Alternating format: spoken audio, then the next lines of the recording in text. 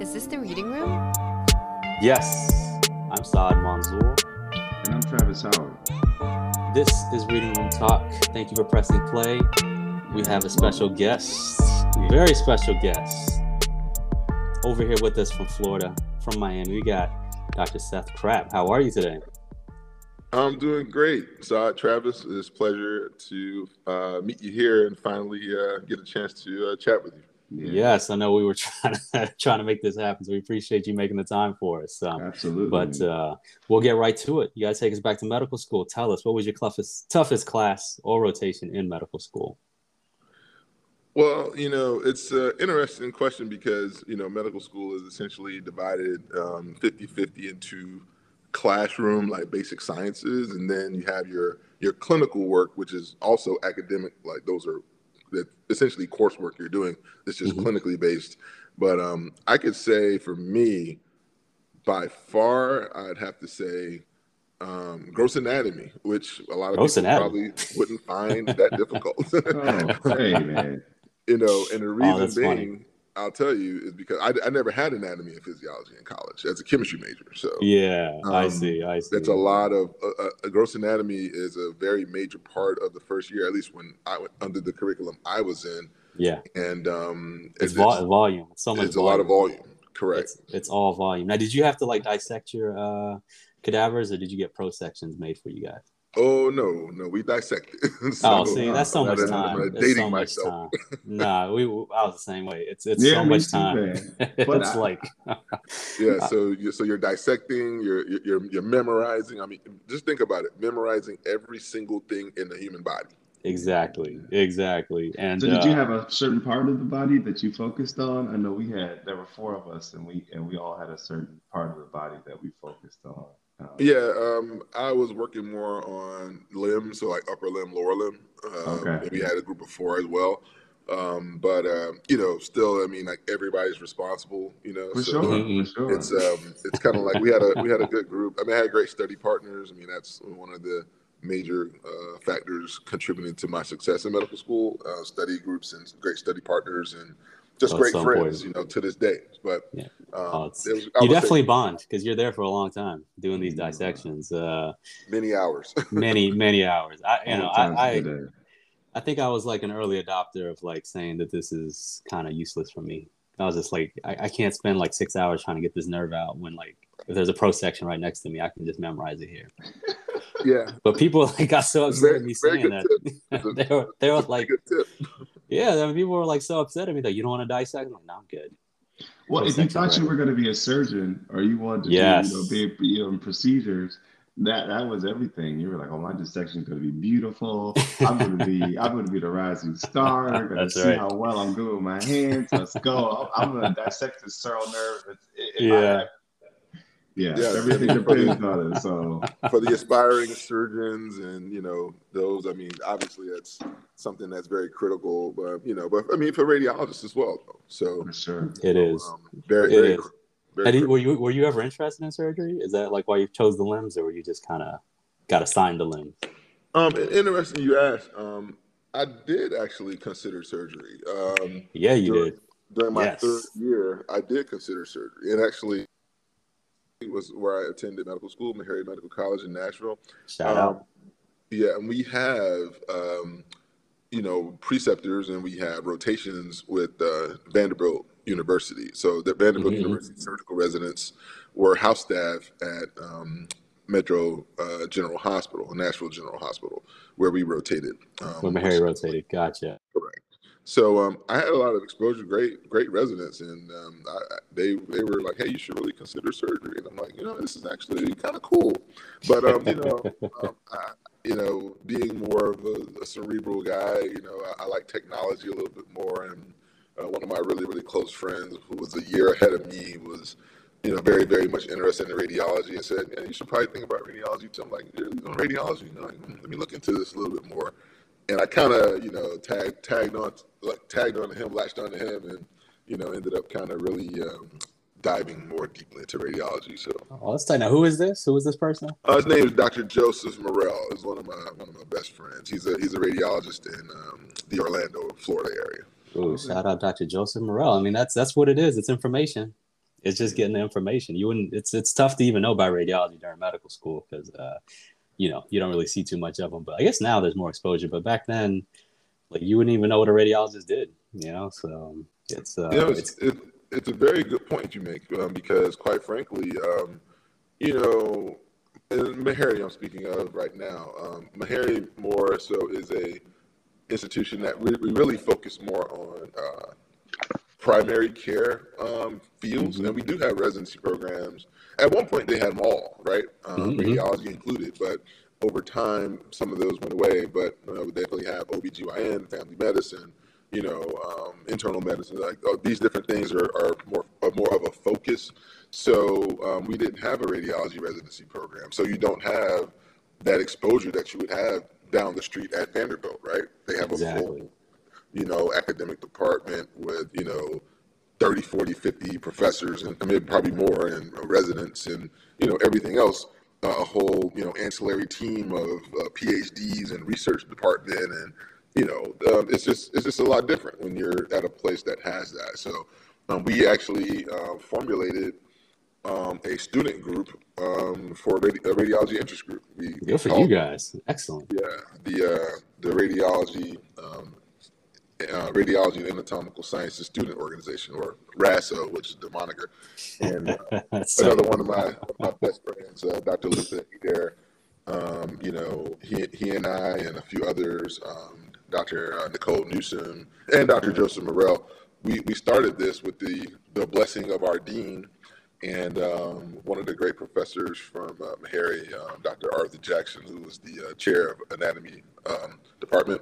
So nice. You know, we created the sort of the infrastructure to educate other students about this and push radiology. You know, that was our goal with that. So that's awesome. That's people out to do that. I mean, you were giving back before you went in radiology. That's awesome. That's really good. I noticed that you had a lot of mentors at Meharry, people that really inspires you to, you know, to be great and do all the things that you did. You know, I too wanted to go to an HBCU for medical school. I wanted to go to Morehouse, thought about Meharry, thought about other programs, Howard, most definitely. And I always wondered if there would be some level of, you know, there's an intangible, an inspiration and a motivation you get from those, you know, African Americans that have gone on and done it before you. Can you speak to that? Have you noticed any difference from your other colleagues who maybe went to, you know, non-HBCUs, other universities, and tell me what you think you might have taken from your experience there at Meharry that say I didn't get going to this University of Cincinnati?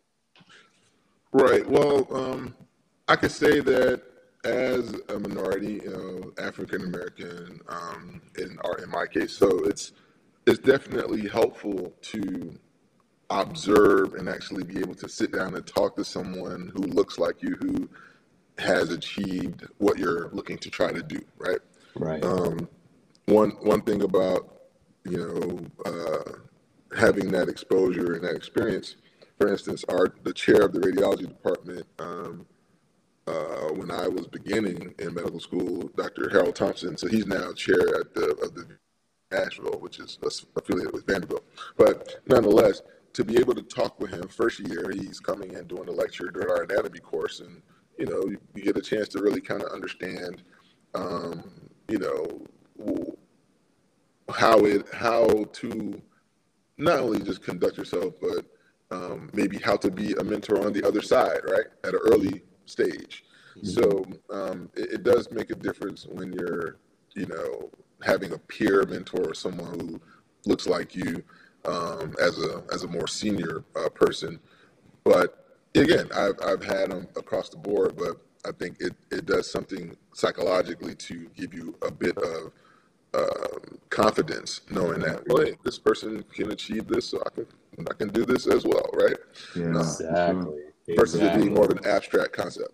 Mm-hmm. Yeah, no, it's something to be said about just having to be intangible like that. And I think also the other thing is, like, when you go to like such a historical institution, like, you know that you're making history right when you get there. So you already feel like that you need to like be helping someone else right at that point, as opposed to like, you know, if you go to like a majority institution, you might not necessarily have that same feeling where like you're like, I'm just going to try to survive, and that's like my only goal. But then like I feel like if you do go to HBCU, you probably feel like, you know, I'm walking in the you know, steps of giants, and I'm going to make sure I help, like, even if I'm like a first year, or even if I'm about to start medical school, I'm going to start mentoring already. So I think it's just a different mentality that you have, like, going, you know, to an HBCU. So that's awesome. You guys started the group, and it sounds like you guys are all radiologists now. That's awesome.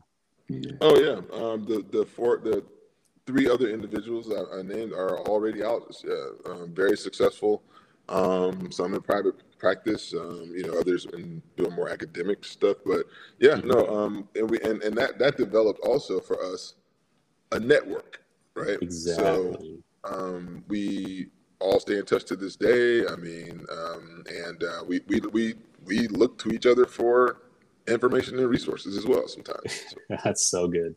I love it. Yeah, no, that's the whole point, is information. The information is what's lacking. So, you know, the whole point of this thing is try to get the information out there and let people know it can be done and it's doable. And sometimes you just need someone to go through it with you and you can get it done. So, you know, we'll be here for anyone who wants to make it happen. But tell us more about your childhood. Now, you're from Jersey.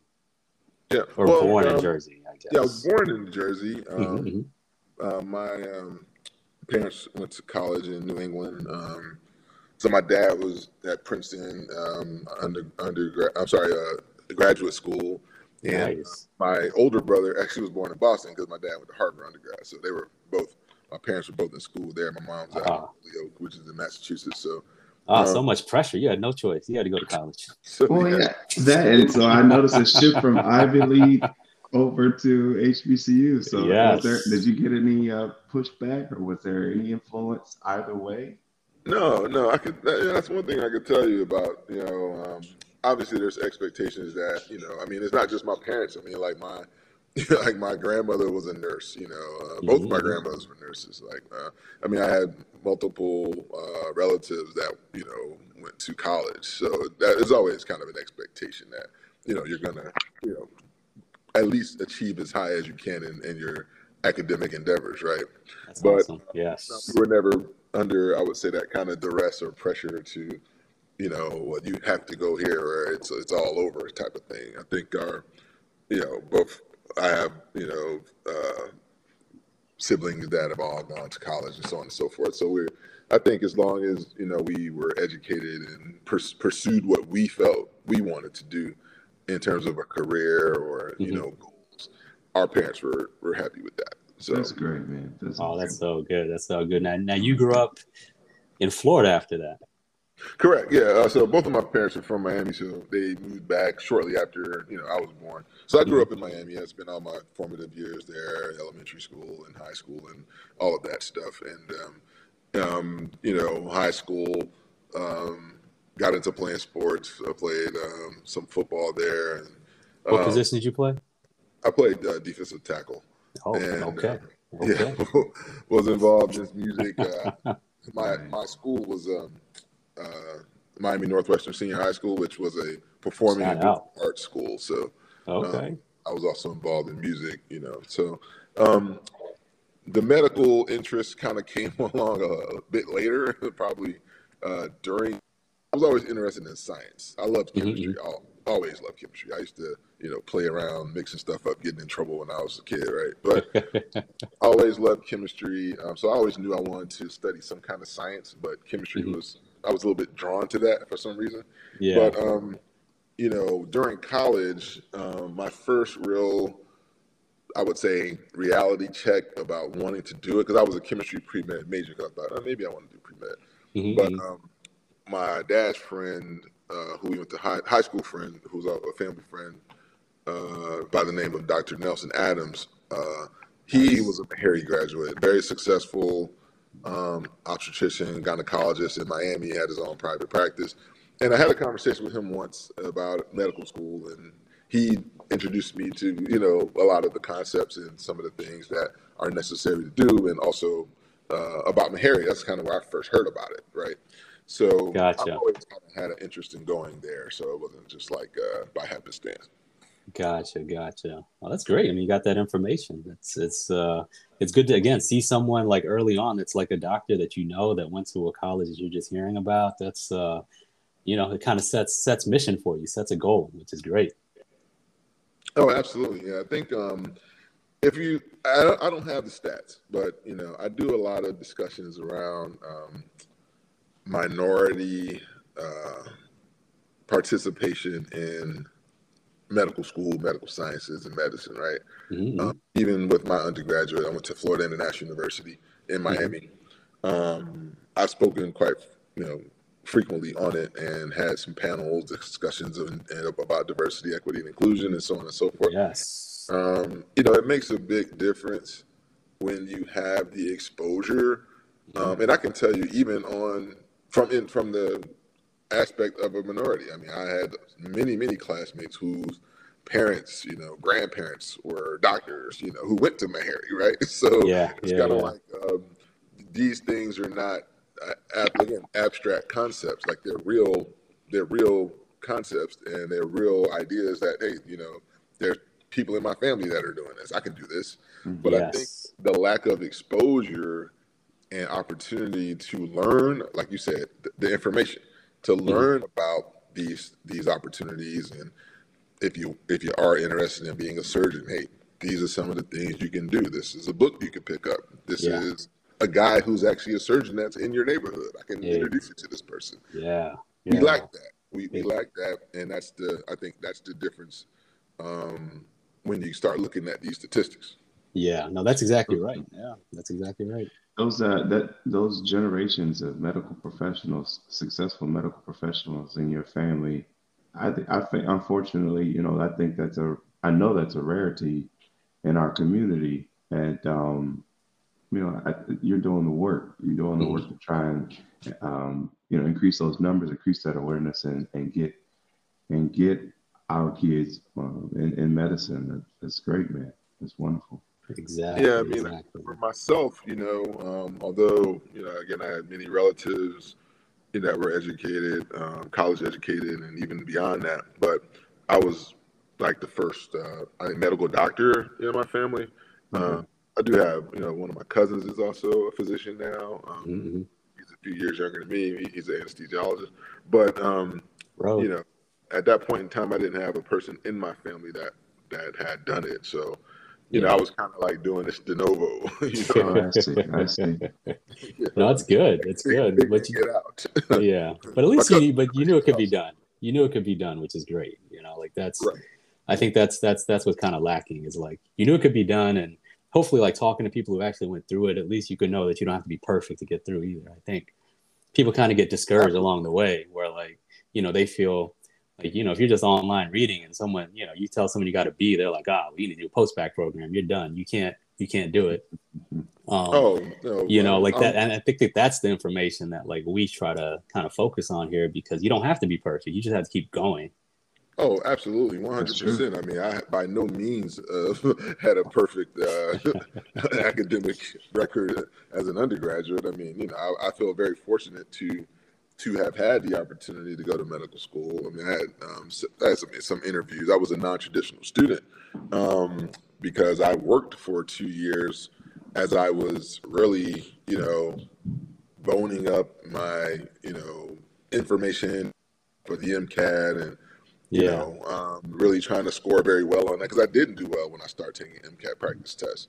Yeah. So, I had to kind of take that additional time and, also money. It takes money to apply to medical school. It ain't free. It's not free at all. It is not free. Yeah, but that's good. Tell you, I mean, I had a rough semester or two, and I had to do some kind of summer work to kind of get my academics back on track. But I think those things are this is the iron sharpens iron.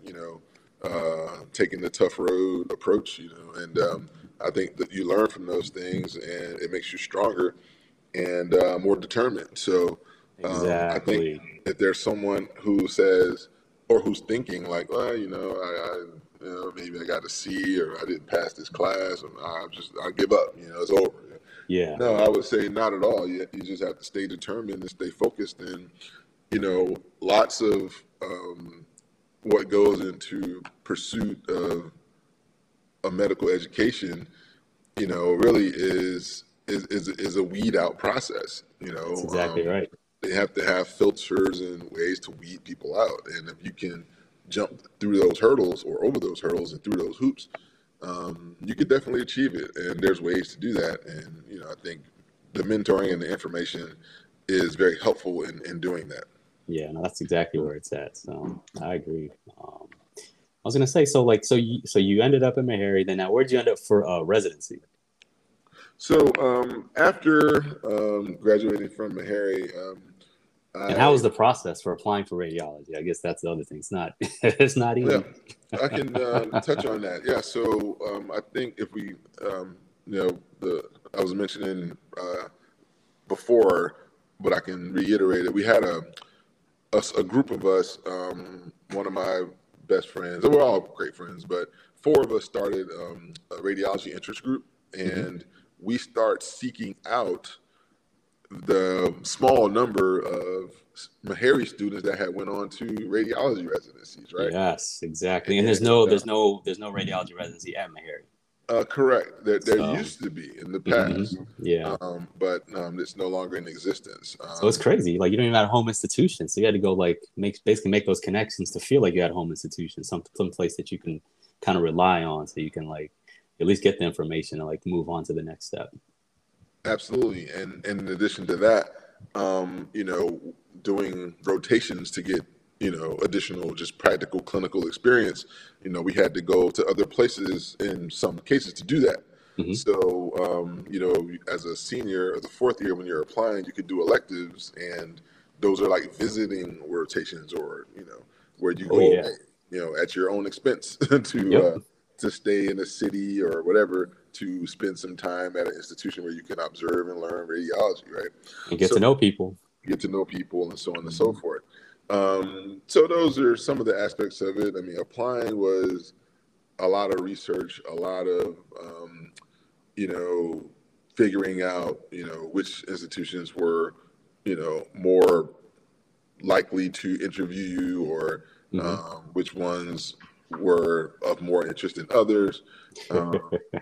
Some may have been more receptive than others to people from our school. For instance, they have a track record. Like, hey, we had 2 guys come here from your school. They're excellent. We'll definitely take another. Versus we haven't ever even heard of your school. So, it's helpful. Give you a chance. Major key. You got to find that pipeline. Yeah, figuring those things out. And that's where, again, the network and the information comes into play, because again, we started sharing information. So guess what? The person that was a year ahead of me, he shared the information that he had. I shared the information with the people below me. They shared with the people below them. And then you start developing a bit more of a successful pipeline. Absolutely. I like that.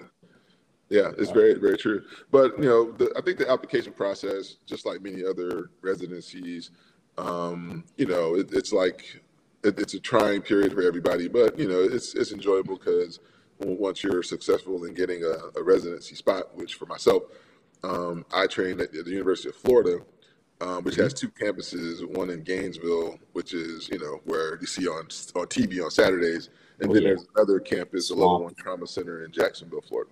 Gotcha. Well, that's cool. So how many people were in your residency class?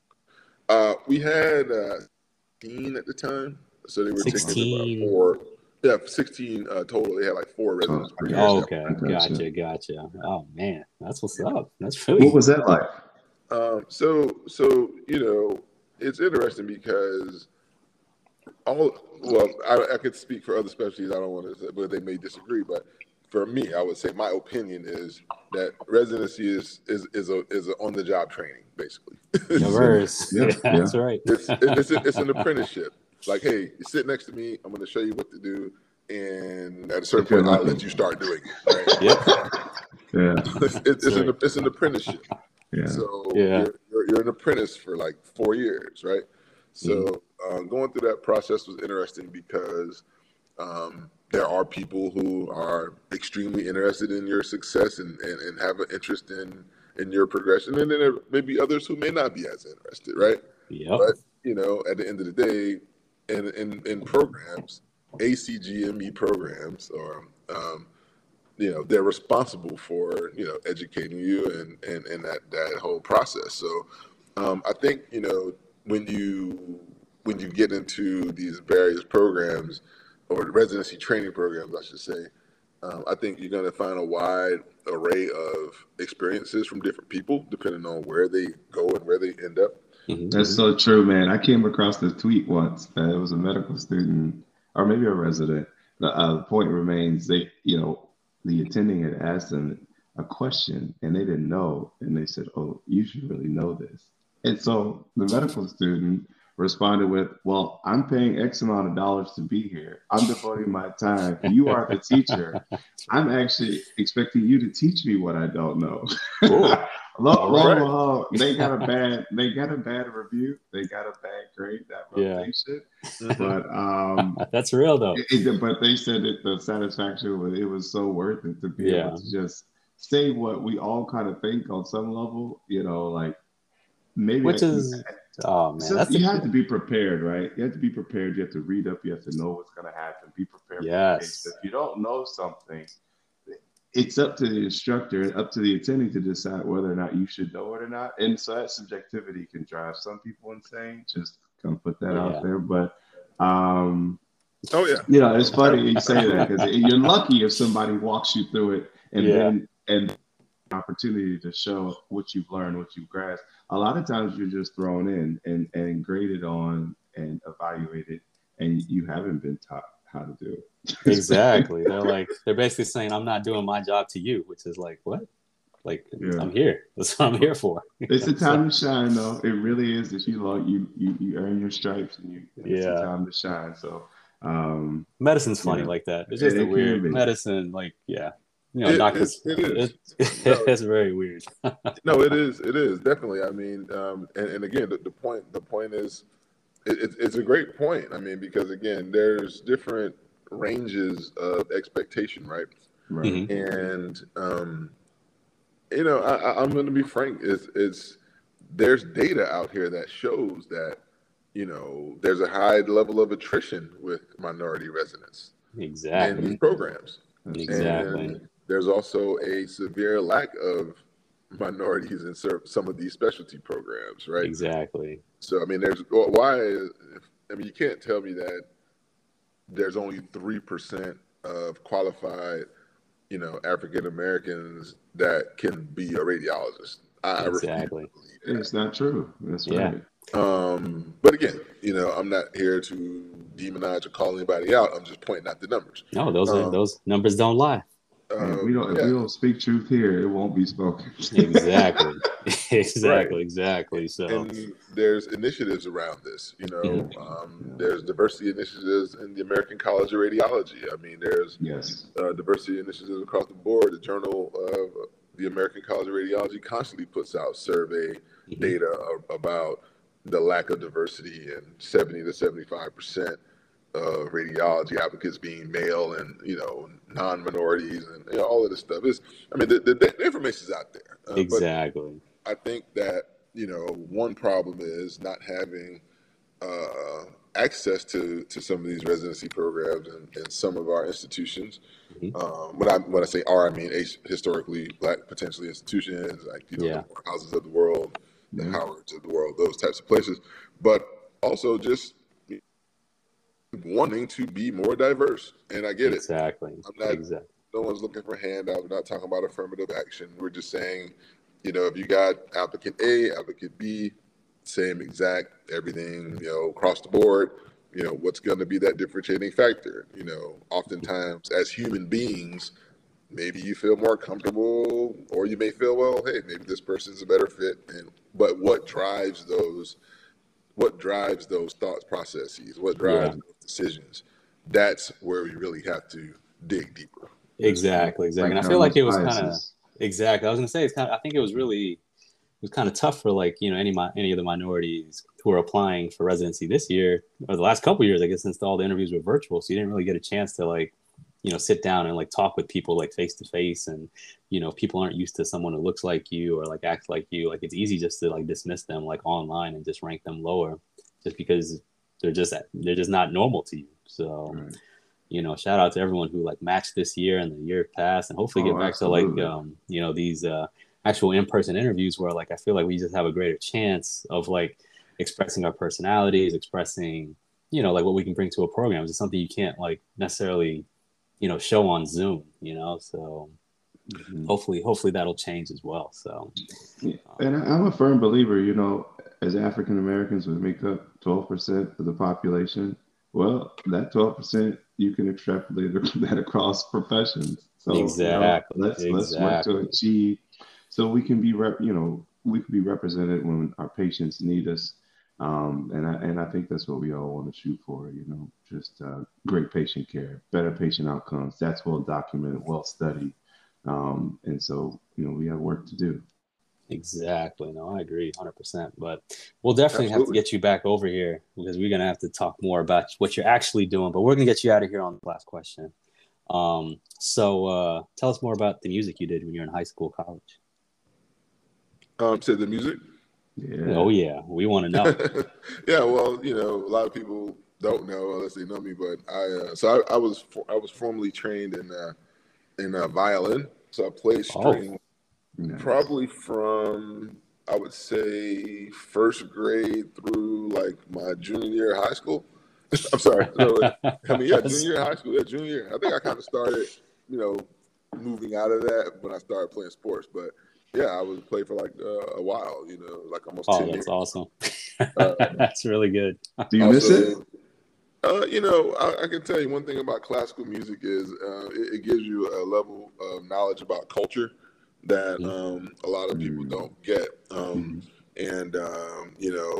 learning about, Beethoven and Mozart and, a lot of these great composers and some of the Handel and, a lot of these musical compositions, it actually helps, and also when I was involved with that, we did performances and I got to go to places I probably would have never been exposed to. That's great. Having that experience. I also played drums too. I wasn't that good on drums, but oh yeah. That was you guys got Uncle Luke down in Miami. You got to play the drums. Big drums. That's part of the scene. I love it. Well, I have one more question actually. So, what do you play when you're in the reading room? Like, what type of music do you play?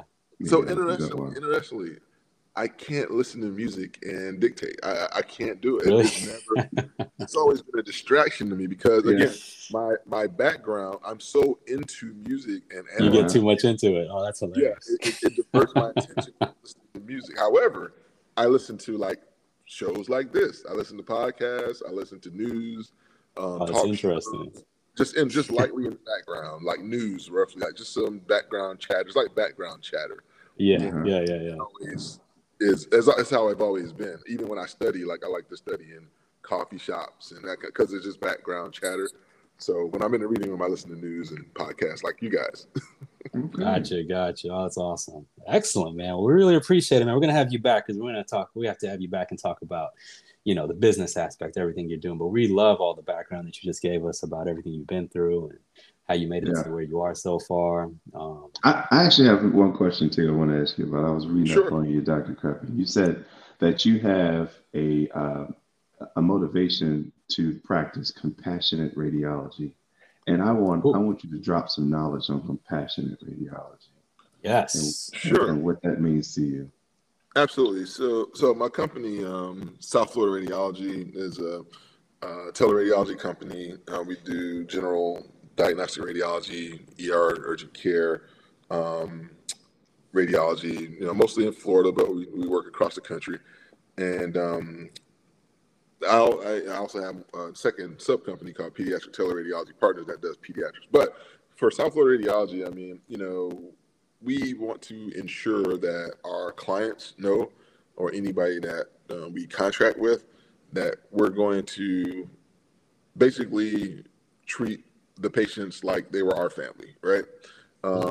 Far too often, I would say, we get into the commoditization of radiology, and it's all about numbers and volume and just, driving out the reports and driving out the numbers.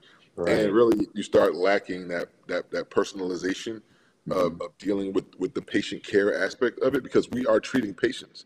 Like radiologists are not just some machine. We're not just here to, look at something and spit out a report. We're actually we're doing patient care. And I want to make sure that that's emphasized to our clients and everyone who we do business with, because that's our goal. We're not just here to make a dime. We're here to treat patients. And I think that has resonated with a lot of individuals, and it's helped to allow us to grow the business.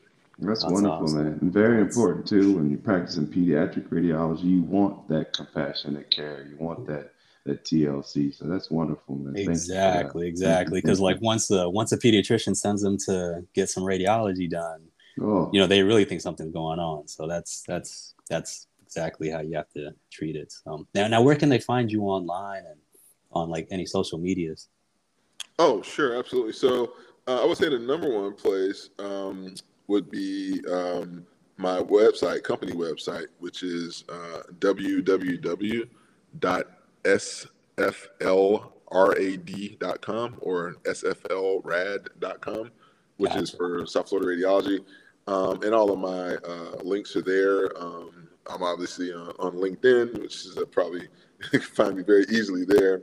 But my handle on most of the platforms is Dr._Seth C or Dr._Seth C on Instagram, Facebook, Twitter, all platforms.